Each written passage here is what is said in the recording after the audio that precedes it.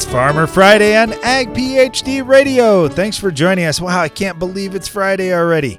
This week has gone really fast, and of course, we're anticipating the Ag PhD Field Day next week and doing a lot of work getting ready for that. So that's probably part of the reason why it's gone so fast. But we've also had so many questions that have come in this week. It's been a really fun week doing the radio show for sure.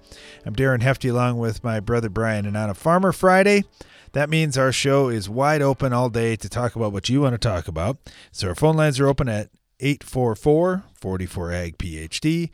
Our email box is overflowing with questions, radio@agphd.com. But if you send in a question, we'll try to get to it today as well.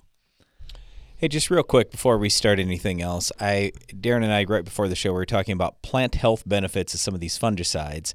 And it's common for you to hear, oh, there are plant health benefits. And then you go, well, wait. Well, and we get a lot of questions, too, about, all right, is this the right time for fungicide? And I'm targeting this, targeting that. And so a lot of times they'll follow up with, well, okay, what are you trying to do with this fungicide that you're putting out? Is it protect against disease? Is it stop some disease that you're already starting to see out there? Is it plant health benefits, whatever? And so when people say, well, it's plant health benefits I'm going for, okay, specifically which benefits are you looking at?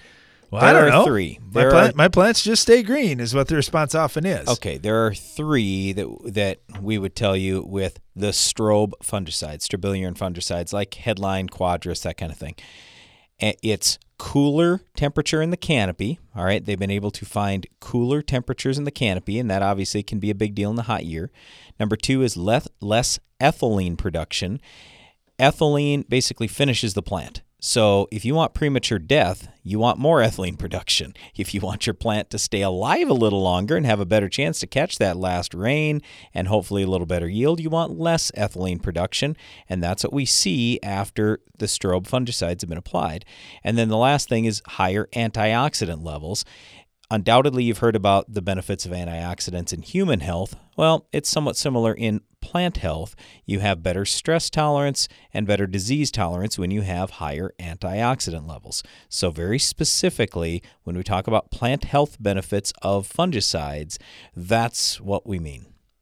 All right, let's get to the Ag PhD mailbag. It's now mailbag time with Brian and Darren. All right, Brian, this is a picture. We actually had this one for a little bit. It made it somehow to the bottom of the box or whatnot. But this is from Luke in West Central Ohio, and he said, I've got sweet corn here, and I've got something on the stems that looks like corn smut. I've never seen it before, but it's all over the stalks and going up into the leaves. The plants have not been mechanically damaged in any way. And I don't have a huge area, just a quarter of an acre of sweet corn, but this came out of nowhere. Just wondering if you have any idea what it is and what I could do so it doesn't happen in the future. Well, first of all, even if there is not mechanical damage, there can be wind damage, there can be damage from rain or hail, could be damage from an animal, lots of different things, or for that matter, even an insect. So lots of different things. Sweet corn's not exactly the toughest corn out there either. Right. So if it is smut, then those are some of the reasons why it could have possibly entered in. So hopefully that's not across your whole sweet corn patch or anything. But I would just say this. We do see tremendous differences from variety to variety. And so if this continues to show up in that variety, just try a different variety and move on. All right, Brian, our friend Mark Roush with the Auto Channel put out some information here today about, he started it like this. He said, you can't really be okay with the Corn Ethanol Mandate Elimination Act, can you? Apparently there's some big stuff going on in Washington to eliminate the requirement to use renewable fuels. Well, let's put it this way. So politicians want to talk a lot right now about, we want cleaner air, we want a healthier planet and all this stuff. And then, you know what? If there's a whole bunch of money at stake and lobbyists are hitting them up hard that donate tremendous amounts to their campaign, all of a sudden it's like, well, yeah, but we want this other thing. I'm like, you guys. So anyway, you can understand our frustration with politics, and I'm sure you have tremendous frustration with politics as well. But nevertheless, it remains a big part of our society. So whatever you're opposed to, whether it's the elimination of the ethanol mandate or something else, we would just tell you, contact your legislators. They do listen to people, and they especially listen if you continue talking to them. And I say talking to them, nothing beyond that, but talking to them and having more people talk to them. And the bigger the campaign for or against something goes, then the more the politicians are going to bow to the will of the people. All right. And thanks, Mark, for what you do. Really appreciate all the information that you put out. It's been fantastic. And for anybody else that's got just questions for Mark or about what Mark's doing, you can go to the Auto Channel website and check that out.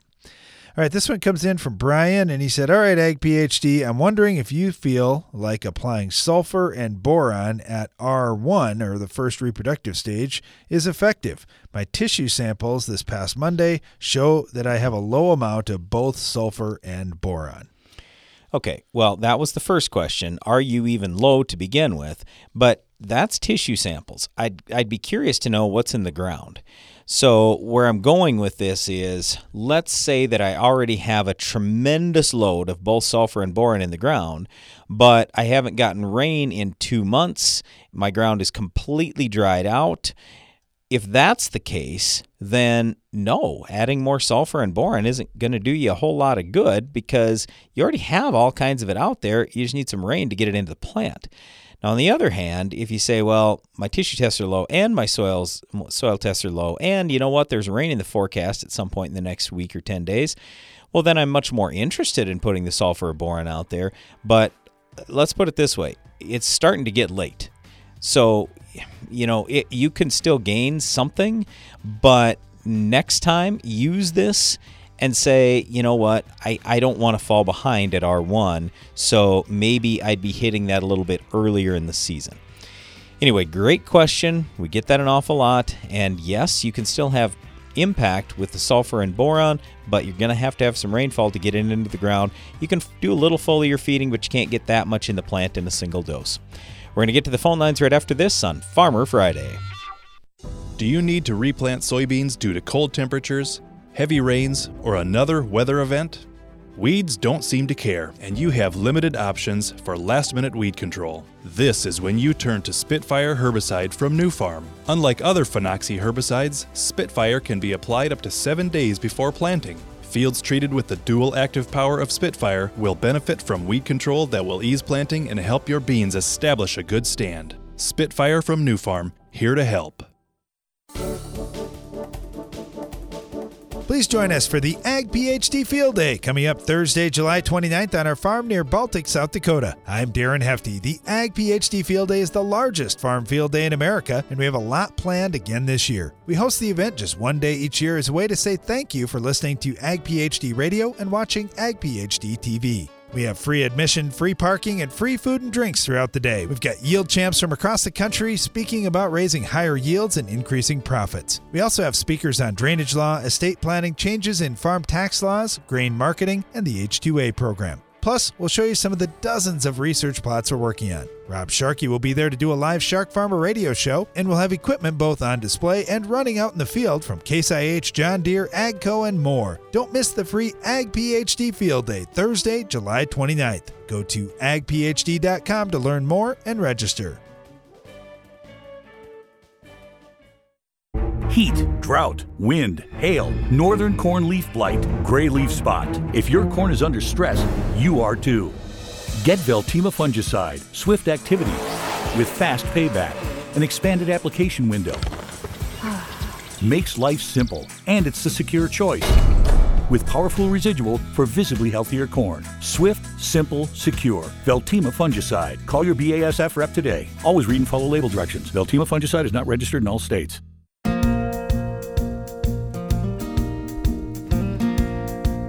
Welcome back. You're listening to Ag PhD Radio. It's Farmer Friday. We're taking your calls and agronomic questions throughout the show. 844-44-AG-PhD is our phone line, and radio@agphd.com is how to reach us by email. I got one from JD. Said, I'm a corn farmer in India. Love all your content you're putting online. Thanks for helping us out with a lot of these basics. Hey, you bet, JD. Glad you could take advantage of that. If you ever have any specific questions for your farm, please let us know. We'd love to help out. Let's head to the phone lines here. We got Dean on with us right now down in Mississippi. Now, Dean, it's hot and it's humid up here, but I'm betting that you probably have us beat. Come back on that last part there. Yeah, it cut out for a minute. Oh, I was saying it's hot and it's humid right here on our farm in South Dakota. But I'm betting you probably have us beat a little bit with some hot weather in the summer. Oh yeah, it's hot and it's so humid it's actually falling out of the sky right now. So it's we're keeping up. I'm not sure how many consecutive days it's rained now anymore. I've lost track, but it's raining again. So, all right, so talk to us about that. Now, I know there's been parts of Mississippi that had completely flooded out, and there's a lot of replant. Is this a threatening enough rain that, oh no, we're going to lose some crop to it, or is it more just a pain in the rear? It's just more of a pain in the rear. We've actually been kind of lucky on our corn. We put on 6/10 with the pivot right before tassel, right at tassel. And then it started raining, and so I'm running moisture probes, and every time it gets to the refill, it rains. And we're well into dent now, and we have not put on a single drop of water since then. Wow. So we have raised an entire corn crop, and it has never suffered for water one bit. Now, I don't know, the cloudy weather, I doubt has helped it any, but it's Yeah. Well, we've been the opposite. The soybeans are what would like dry feet right now. I bet so. And we're in a spot where we're super dry here, and yeah, the soybeans are actually looking pretty good out in most fields, and it's the corn that's been on the short side. But it's interesting how opposite things can be. So, all right, let's talk about that. Does it mean more disease pressure then for you? Has that been a problem this year? It does. Yep. So we got a tropical storm early this year, and we got southern rust. We had southern rust before we had even hardly tasseled. It was so much earlier than it's ever been before. So we've actually flown fungicide on our corn already, and we use that new BASF product, and we're thinking it's looking like it's going to carry us all the way through till black layer. We're hoping so. Soybeans, we're going to be fungicide here real shortly. Oh man, we're going to do them with an airplane. We were going to do them with a ground rig, and looks like we're not going to get to. So, nope, that's for sure. Well, okay. So one thing that a lot of times happens, I know when we get lots of rain, we don't have as many bug issues. So is this kind of wash the bugs away for now, at least? We've been lucky in the soybeans. The after wheat beans, the army worms have just blown up in this country, but for some reason, they're staying out of the earlier soybeans. We have not seen them in the earlier soybeans yet. My dad actually lost his entire yard. Oh my goodness! Army worms. They clipped that thing. Within one day's time, it went from nice lush green Bermuda to just brown. They took every leaf there was. Wow. And and that's been the story all over. And the hay guys are really suffering because they can't get in and cut their hay like they want to, and the army worms are getting it. Yeah, I know some people that would love to have army worms come through their yards. They're just tired of mowing this summer, but that's not the way to get to that point, believe me. No, Dude, it's something else. I wish we could do this. We could flop the weather around. We'll send you the sunshine and the heat from here, and you send us that rain, and we'll both be set. Oh, we would love it. I'm already starting to think about this fall, so my fieldwork plan is already changing because of how much rain we've had this far into the summer. That means every little shower we get this fall is going to fill us back up to full saturation. And, if you go in and try to chisel with this much sub-moisture, it's just about a waste of time. I mean, very little. You don't get very much shattering activity. So we're already starting to try to think of how we can approach our fieldwork this fall, and it's changing. Yeah. Brian and I, a few years back, we were over in Europe and in Denmark specifically. Farmers were talking about how they had to have all their plans of exactly what they're going to do and when turned in ahead of time. And I think, man, we're always adjusting on the fly based on what the weather's going to be here. So, Dean, good luck to you and everyone on your farm here as you make those adjustments to get this crop out eventually and the next one in. Absolutely. All right. Well, thank you very much. Good talking to you, Dean. Let's head over to Indiana. We've got Jeff with us, and I got a few pictures today, Jeff, from your farm. And wow, yeah, it looks like you got a lot of good things going on out there. Can you talk to us a little bit about spring strip till and intercropping and some of the different things that you're working on? Oh, I sent some of that just to shake Brian up a little bit. I know he's adamant about one crop at a time, and I appreciate that. We've kind of made a lot of big changes this year. Put fertility with our spring strips. We've been cover croppers for about 10 years now, and so that kind of changed things up. And trying to see what we're short, and then put the things that we can in the strip, and the things that we have to do foliar, we're going to do foliar along the way. We're dry land farmers, by the way. We don't have any irrigation. Okay. And so we got in pretty well early this spring, and then we got knocked out until about Mother's Day. And the stuff planned around Mother's Day was pretty rough. And then the later stuff has been better as far as planning goes, populations and those kind of things. Those stands around Mother's Day are horrendous. A lot of unevenness on a lot of that. So. Hey Jeff, where we're at. Jeff, those pictures that you sent, it was the corn and soybeans basically intercropped, or however you want to call it. Did you have 8 rows there? I counted 7. Is it 8? Yes. Yeah, we did. So we had a 16-row planter. Okay. We put the 4 bean rows in the center and the 4 corn rows, so we could put 2 different varieties of corn out there. Yep. And then we we put in different populations of the corn as it went across those rows. The beans, we just had to set it like 105,000, and all of our beans are 30-inch rows anyway. And Sure. So with the strip till, that maths out for us. Have you done that in the past? We have not. Okay. No. So what This is got all you new. thinking you wanted to do that? Oh, you got a couple friends at Mr. Dowdy and Mr. Hula that are kind of putting the pressure on some of this stuff. So Sure. we got suckered into that, and there were some folks in Kentucky that had done several acres. Sure. Yep. When we were doing it, we did 6 rows of corn, 6 rows of beans, and what we found is our corn yields went up significantly, but the problem was our bean yields went down significantly, and so the net dollars was a wash, and it was more work, and we did that a couple different years, and so I mean, I'm not saying for everybody it would not work, but for us it just didn't dollar out. What we did learn though is in the corn to pick a couple taller varieties in the middle rows, or a taller variety in the middle row, so that stands up just a little bit more. And then we also talked about population on the outer rows of corn, because you've really got to maximize that corn yield. But yeah, it was not difficult at all for us to get 300 bushel corn. It's just the problem was our 70 bushel beans went down to 50. Yeah, I can't withstand that. And Yep. I don't know what the right number is. It might be 6 rows of corn and 8 rows of beans, Right. or something. Yeah. You got to watch your rotation. Sure. I have a question for you guys, if I have got a moment. Yeah, or go ahead. Time here. Go ahead. So what are we going to do to retain pods and increase bean size, and retain kernels and increase kernel size from here on out? We've got a couple more sprays to go. We got a V10, we're going to wide drop those that corn you saw this morning. Yep. We're going to wide drop that. Yep.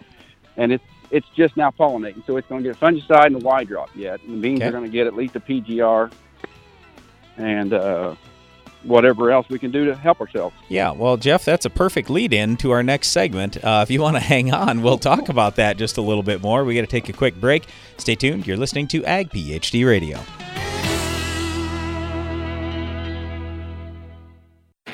No matter what time of the year it is on your farm, with the Bayer Plus Rewards program, earning and redeeming rewards are always in season. Because when you buy 2 or more eligible seed or crop protection products throughout the year, you earn $3 per acre in cashback rewards. Cash you can redeem and reinvest in your farm later in the season. That's Bayer Plus Rewards, and that's how we're helping make every part of your season, well, rewarding. Visit mybayerplus.com to learn more. See program terms and conditions for full details. When it comes to soybean diseases, the longer you wait, the more damage you do. Stop the clock on white mold and other yield-robbing diseases with Approach Prima fungicide from Corteva Agriscience. Approach Prima fungicide quickly surrounds the surface of the plant for rapid absorption, then moves throughout the plant, providing full protection of each leaf and stem, even those that have yet to emerge. Uptake occurs on day one, nearly twice as fast as the next leading competitor. For more information, visit approachprima.corteva.us or your local crop protection retailer. Always read and follow label directions. Please join us for the Ag PhD Field Day coming up Thursday, July 29th on our farm near Baltic, South Dakota. I'm Darren Hefty. The Ag PhD Field Day is the largest farm field day in America, and we have a lot planned again this year. We host the event just one day each year as a way to say thank you for listening to Ag PhD Radio and watching Ag PhD TV. We have free admission, free parking, and free food and drinks throughout the day. We've got yield champs from across the country speaking about raising higher yields and increasing profits. We also have speakers on drainage law, estate planning, changes in farm tax laws, grain marketing, and the H-2A program. Plus, we'll show you some of the dozens of research plots we're working on. Rob Sharkey will be there to do a live Shark Farmer radio show, and we'll have equipment both on display and running out in the field from Case IH, John Deere, AGCO, and more. Don't miss the free Ag PhD Field Day, Thursday, July 29th. Go to agphd.com to learn more and register. Each year brings new and unique challenges to farming, and your operation needs to constantly adapt to meet them. That's why at AgBiome, we're working every day to bring you new and better solutions, microbial-based solutions that protect your crop and help it reach its full potential. To learn more about how we're doing it, visit agbiome.com. That's AGBIOME.com. AgBiome, feeding the world responsibly, partnering with microbes for human benefit. Give your corn a strong defense against stress throughout the season with MycoApply Endoprime SC. MycoApply Endoprime SC uses 4 specially selected species of mycorrhizal fungi to protect your crop against stress. That means more access to water and key micronutrients while building a healthy soil structure for stronger crops for years to come. Stronger corn starts beneath the surface. Learn more about MycoApply Endoprime SC at endoprimecorn.com. Always read and follow label instructions.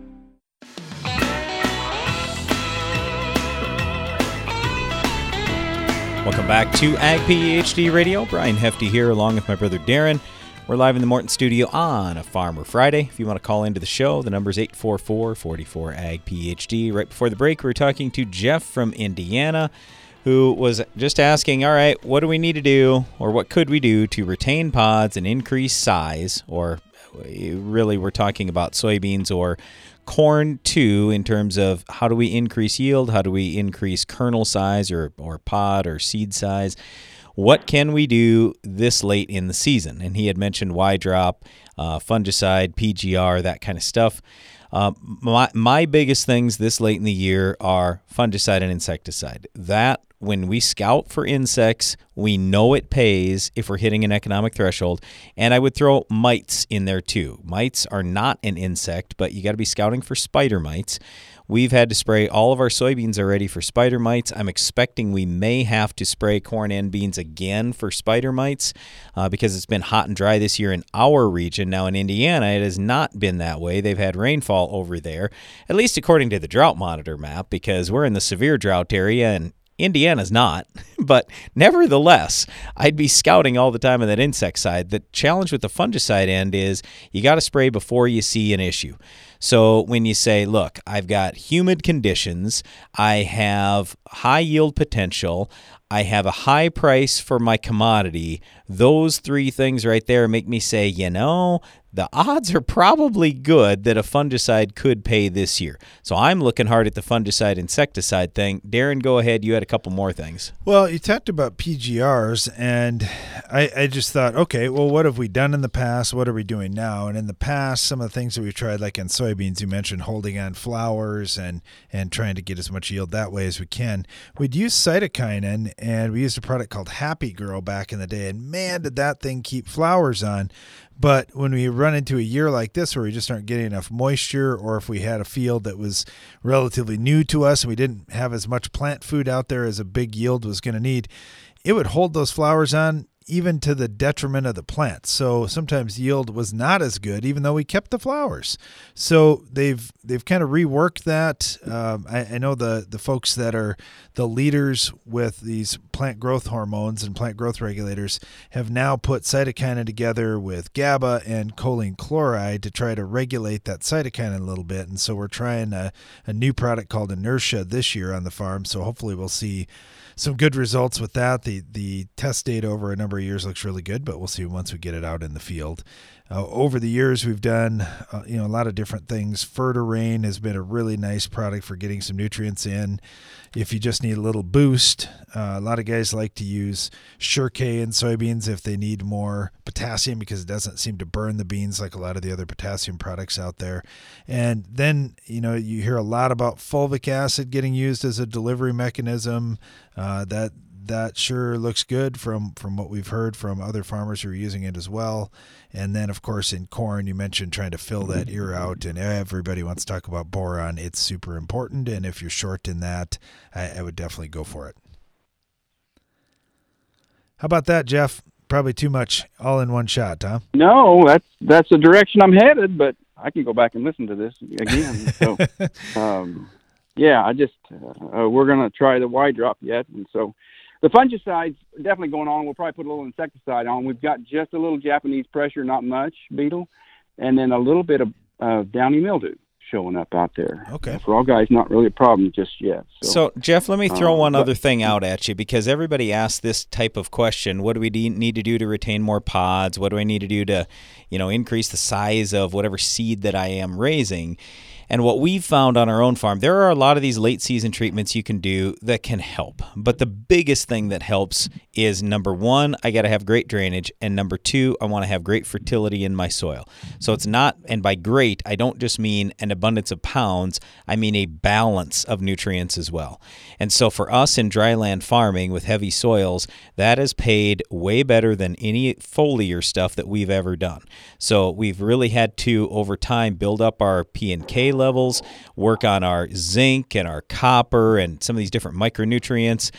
So that's our focus and where most of our dollars go. These late things, it's a much smaller dollar amount we're spending, and we aren't getting the same kind of yield impact, but it's still paying. I'm not saying don't do it, but I am saying for the biggest gains, it really comes back to the soil. I'd spend 70% of my time on that soil and then 30% of my time on everything else, quite frankly, because it's that important to that crop and the yield.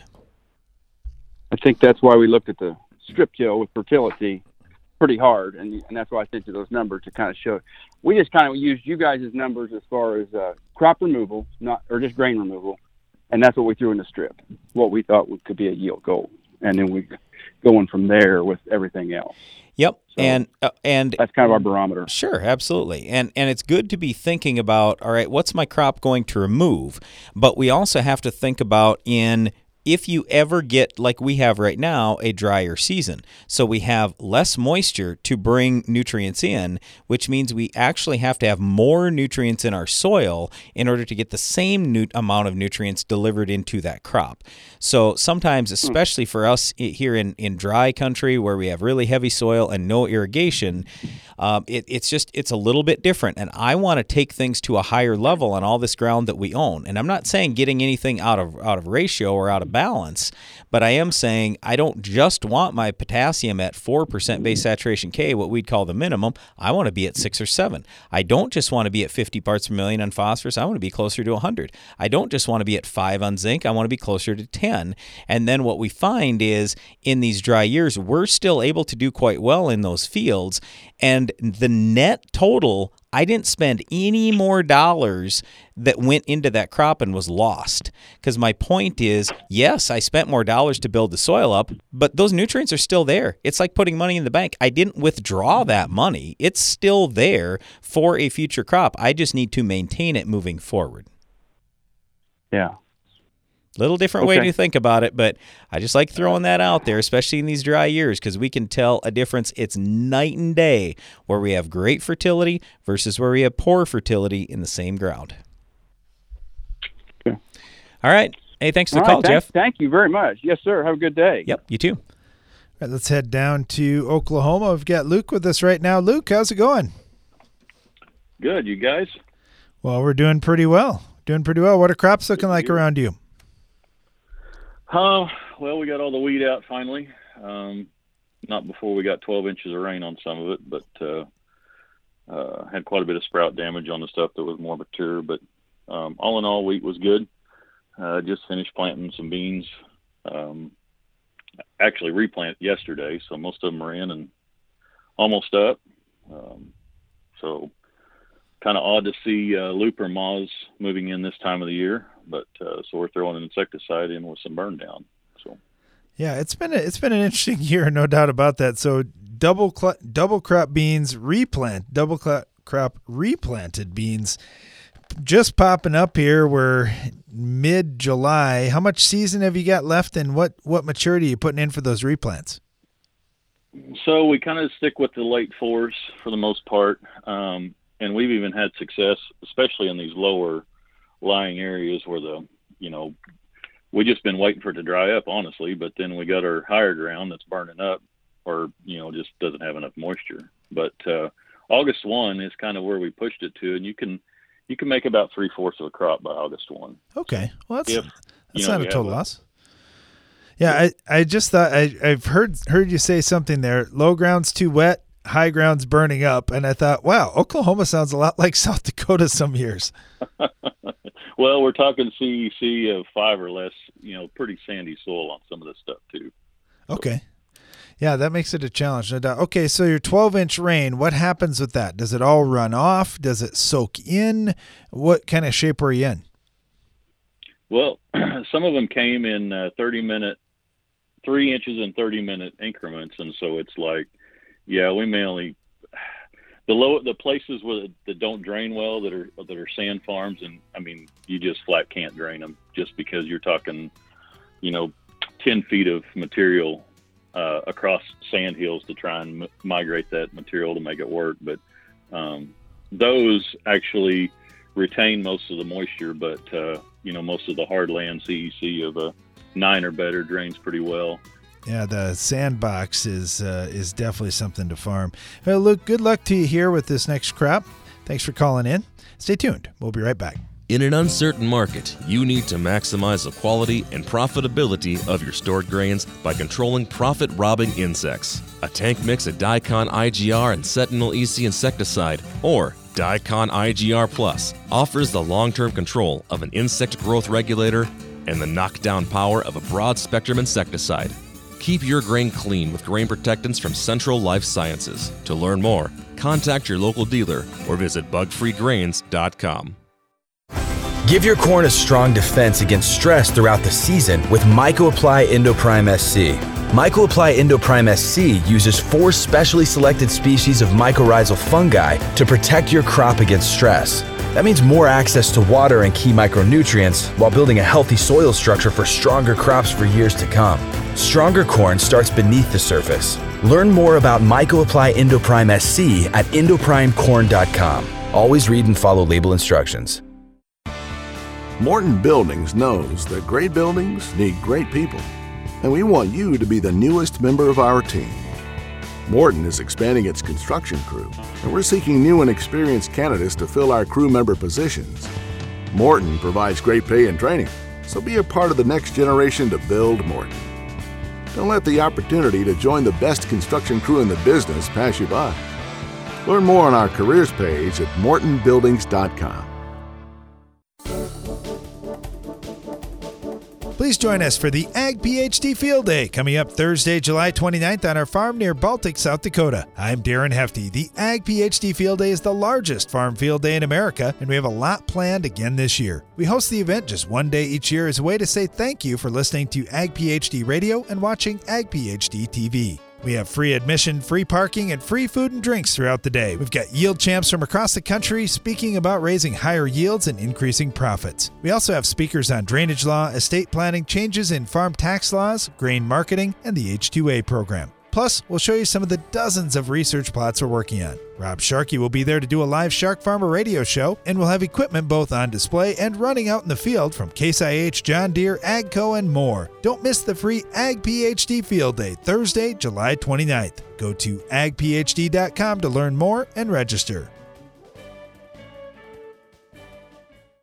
Boost your productivity and profitability with Soil Warrior from Environmental Tillage Systems. Improve fertilizer efficiency and your yield potential in just one strip till pass. Now that's ROI. Contact us today at soilwarrior.com. Get an extra semi-load out of your grain bin. The End Zone from Farm Shop MFG can increase your stored beans moisture from 10 to 13%. On a 20,000 bushel bin, that's a free extra semi-load. Visit farmshopmfg.com for more.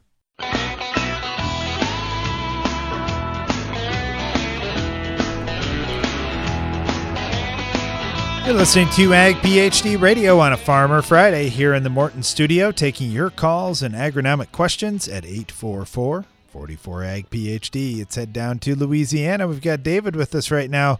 David, how you doing? I'm doing okay, and yourself? Well, we're doing pretty well. Are you guys staying dry, or are you catching all the rain that Mississippi's getting? We have caught all the rain that we need to for the rest of the year. It has been one for the ages. Oh my goodness! I know you guys get more rain than us, but it seems a little unusual here. Are you already just way over normal? Well, just to give you an example of how much we've received, we finished planting the last field of corn the first week in April, and from then till the first week in June, we received 30 inches of rain in our area. Wow! Yeah. So I dare to say the last field of corn we planted had to be replanted to beans when we were able to get in the field. Yep. Wow. So it's been a one, that's for sure. All right. So what do you have going on your farm? What crops have you got in, and is there anything that you'd say, well, that's actually fared pretty well this year? Well, the corn, we have probably about 500 acres planted, and it's going to be a average crop at best, I would say. The beans we have planted about 1,400 acres. For as late as we planted them and all the rain, they're holding on pretty good. They don't look too bad. I'm pleased with a lot of them. That you do have your spots where they are a little bit yellower, but saying that, I'm pleased with the way they look, and it won't be a record crop, but you can expect that when you start planting in the middle of June when you did soybeans. Sure. Yeah, it's always interesting what the weather is going to be each year. So it keeps you hopping, no doubt about that. So with muddy fields out there, are you going to be able to get back in there to do anything, or has there been aerial applications along the way? We've been fortunate not to have aerial applications. You'll get a few dry spots, then we spray our beans and stuff. We actually have one more field to spray, and we're going to probably do that in the morning. It should be dry by then, and that should pretty much tie us over with putting down our chemical. We did use pre-emerge this year on our soybeans, and that was it's been good. It's been wonderful because the grass flush has not come, and then all the grass have been held back, just a few broadleaves, but that paid for itself in the long run right there. That's awesome. Yeah, when you get that moisture, it's going to activate that stuff really well. So that's good to hear that part worked. So when does harvest start then for you, and which crop gets harvested first? The corn's actually going to start in about 2 weeks. We're drying down pretty fast for all the rain we've had. I've checked a couple of fields yesterday. So corn about 2 weeks. The beans will probably be about the middle of September. Okay, so corn harvest in 2 weeks, and local prices right now. What is corn worth in Louisiana? Well, the basis is not bad. We sell all of our corn local, and I have to get the local mill and see what he's going to do. But we would sell corn this time of year about $2 higher than it was last year. Wow. Which is good. So we'll need that for the crop we're going to have, since it's not going to be the best crop. So the beans, we booked some beans to deliver towards Baton Rouge, Port Allen, and their bases when we did book them were 50 cents over. That's all it is. Yep. Yeah, that's a nice benefit of being close to those markets, no doubt about that. Well, David, good luck to you. Hopefully you guys catch some dry weather here. You got corn harvest coming up in a couple weeks. You can sure use the sunshine. Thank you so much. And y'all too. You bet. Thanks. Let's head over to Michigan. We've got Ryan with us right now. Ryan, how are you doing? Real good. How are you guys doing? We're doing pretty well. Okay, what's happening in your crop right now? I would imagine you got corn that's tasseling. You got beans that are probably putting on some pods now, and sugar beets that are growing pretty well too. Yep. Yeah.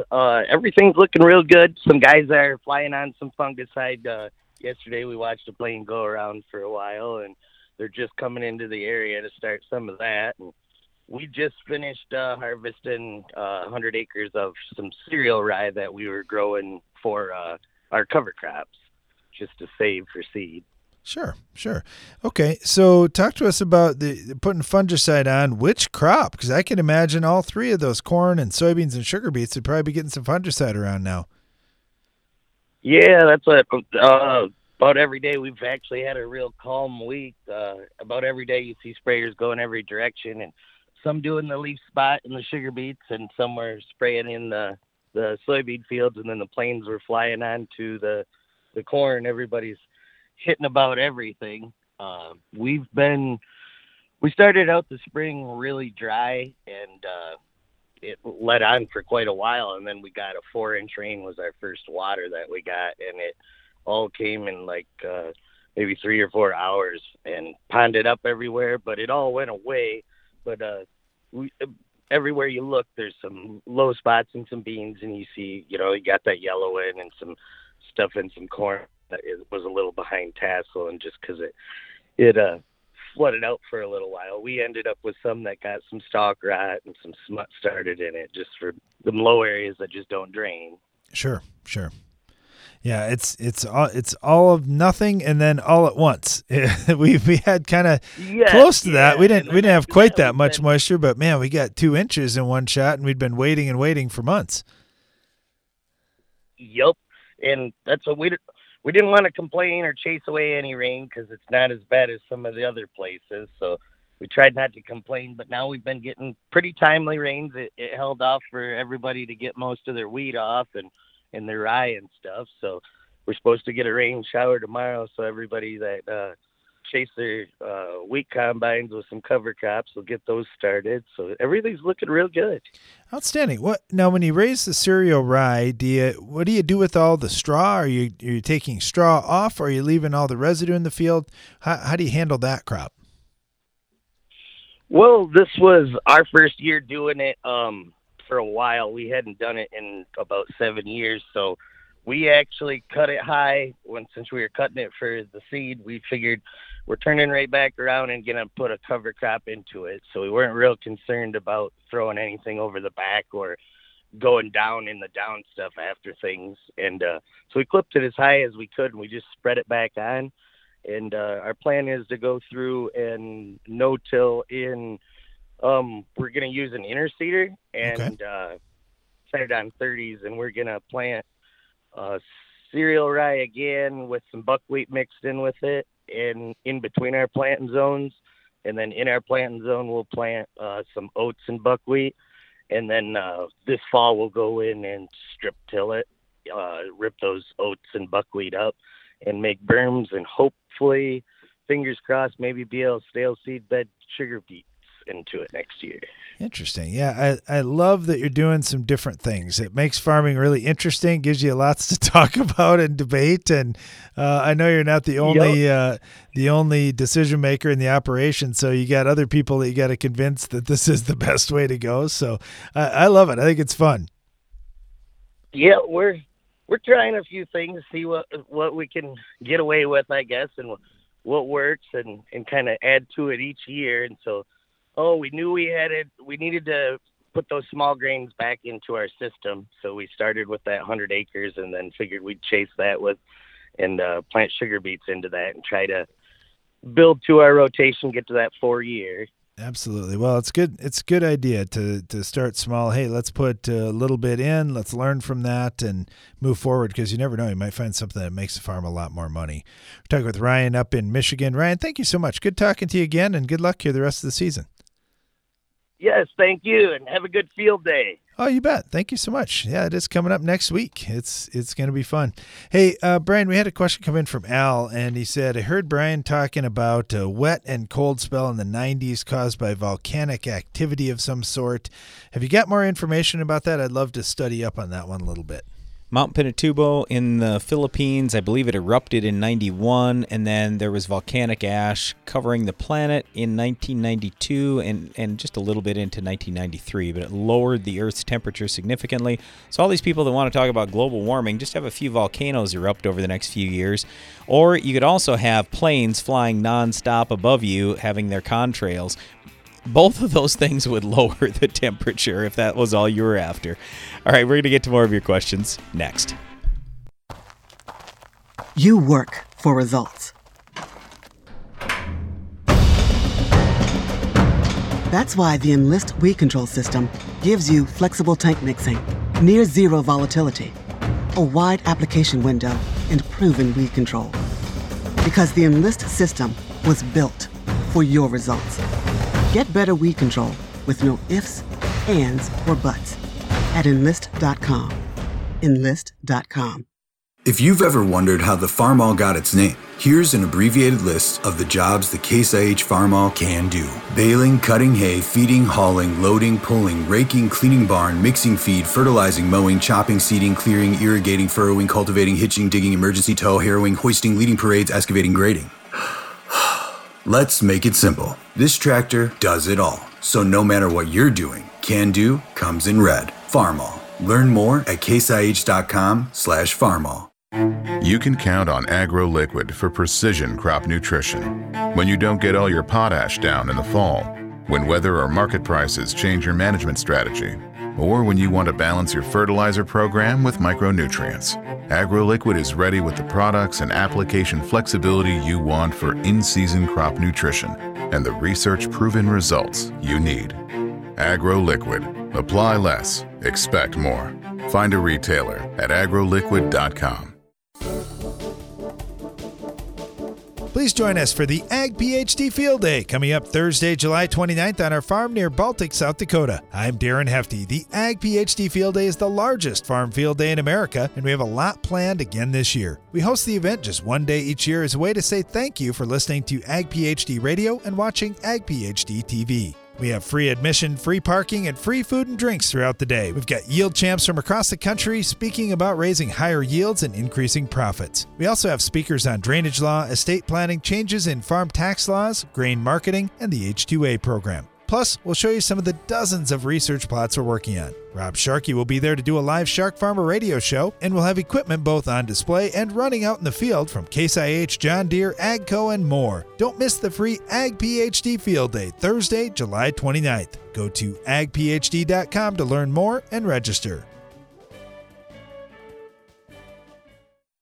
Help keep the toughest, most resistant diseases out of your fields with Lucento fungicide from FMC. An exclusive novel premix of 2 modes of action delivers broad-spectrum control and a long-lasting protective residual. Tackle key diseases in corn, soybeans, wheat, peanuts, and sugar beets. Choose Lucento fungicide from FMC. Visit your FMC retailer or lucento.ag.fmc.com to learn more. Always read and follow label directions for use.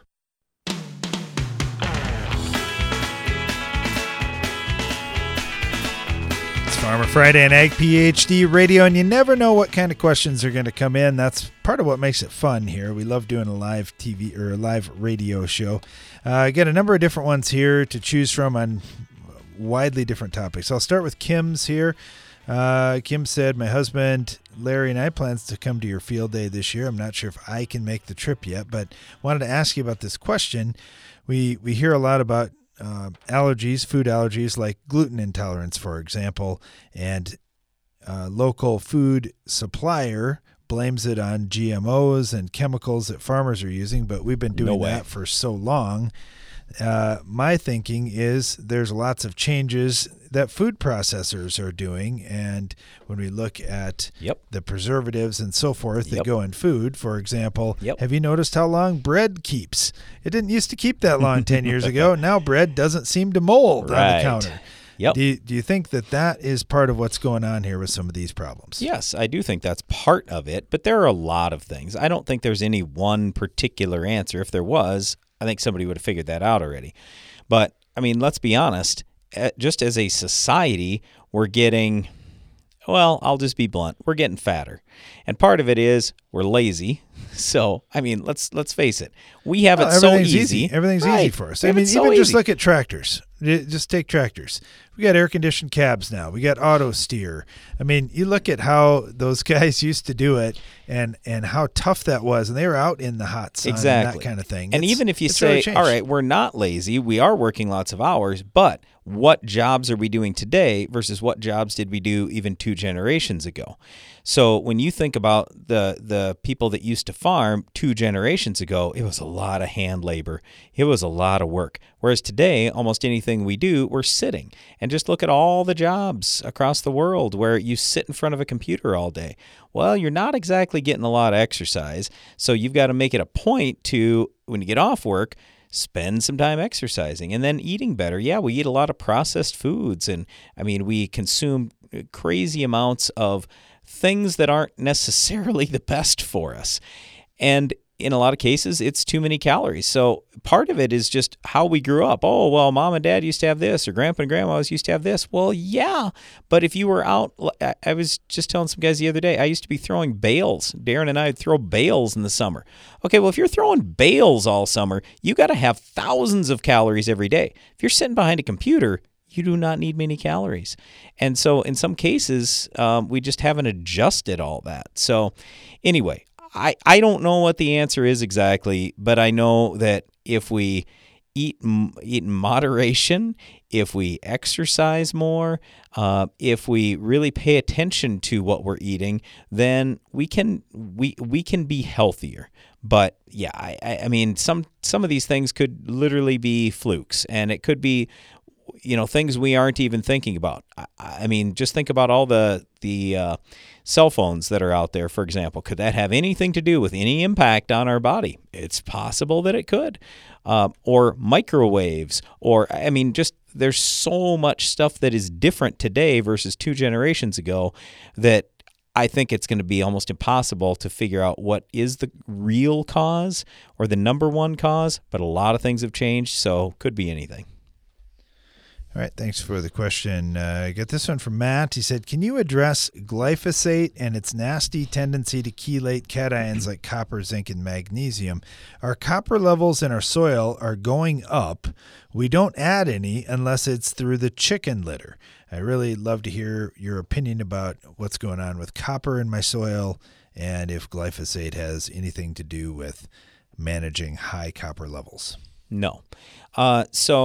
If he's concerned about, my copper levels are high and maybe I'll use Roundup and that will mean it will tie up more copper, no.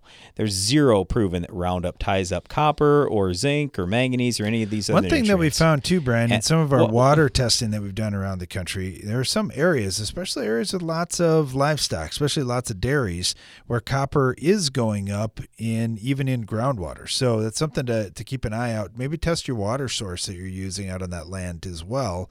Let's say perhaps that you have irrigated ground. Every time you put an inch of water out on an acre, that's 27,000 gallons. If you had even a low level of copper in there, it's possible that copper could hang in the soil and build up too. But it sounds to me like it's from the chicken litter. Yeah, we haven't been seeing copper levels go up across the farming areas of the United States or Canada, unless you purposely put it out there, like with manure or commercial fertilizer. But anyway, back to this chelation thing. We've run studies where we'll put 100 times the amount of Roundup out, 2 years in a row, and we're still seeing same levels of nutrient in the soil, same levels of nutrient in the plant. This chelation thing and tie up with Roundup is nonsense. Don't listen to it. All right, got a question here from. Hey, let me. Sorry, Darren. Let me throw one other thing in, because every once in a while people say, "Well, you guys are just defending the chemical companies." No, honestly, you know what I care about? I care about my farm, and I care about your farm, and so I don't. Let's put it this way. I really don't trust anybody. So what I trust is our own data. And so like for Darren and me too, when we have disagreements on something, I think one thing, he thinks another thing. You know what our answer always is? Well, let's prove it in the field.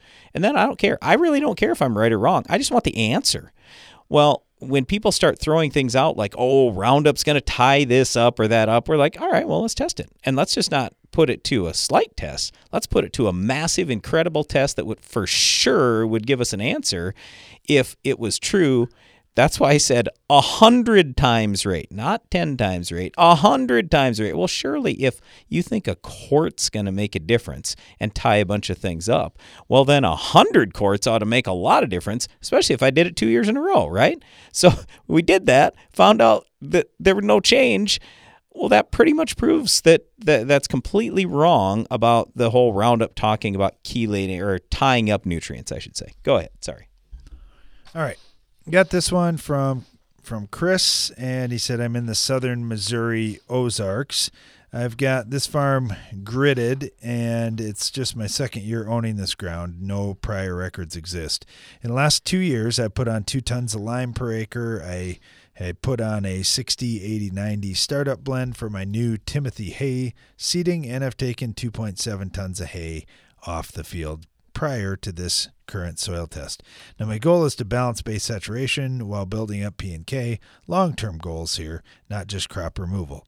Lodging has been my major issue whenever I approach the suggested nitrogen rates, even with split application. And the horse industry in my area will support top-quality hay, so I can justify input costs. Just wondering, where would you spend the money to try and build up this ground? Okay. He only has a 7.5 cation exchange capacity. That's it. So that's lighter, sandier soil. So that's a challenge in that your soil's never going to hold a lot. And you're going to be removing hay. So you're going to be taking a lot of K off that ground. That's right. So we've got a double whammy there. We're only at 2.7% base saturation K and only 78 parts per million on potassium. So honestly, where's my first dollar going on this field? And by the way, his soil pH is 6.7, which is perfect. My first dollar is going to potassium. My second dollar is going there. Probably my 200th dollar is going there. Maybe not quite that much. But anyway, that's why you're having the lodging problems, number one. Copper and manganese are also issues when it comes to lodging. Your manganese is also, in our opinion, low. Your copper, I don't even have a reading, so it'd be nice to know that. And then your phosphorus levels are really low, 16 parts per million unavailable phosphorus, and boron, 0.2, sulfur, 5 parts per million. So here's the good news. Your calcium and your magnesium are great. And your soil pH is great. So that's all good news. But quite frankly, on the other nutrients, you need more. You just have to get more out there. And especially potassium, and that will eventually reduce your lodging issue. All right, thanks for the question. I get this one from Dusty. He said, I'm a first-time soybean grower. It's double crop soybeans behind wheat. I've got a solid stand of beans, and I want to stimulate some growth with a PGR. Any recommendations of which products you would use?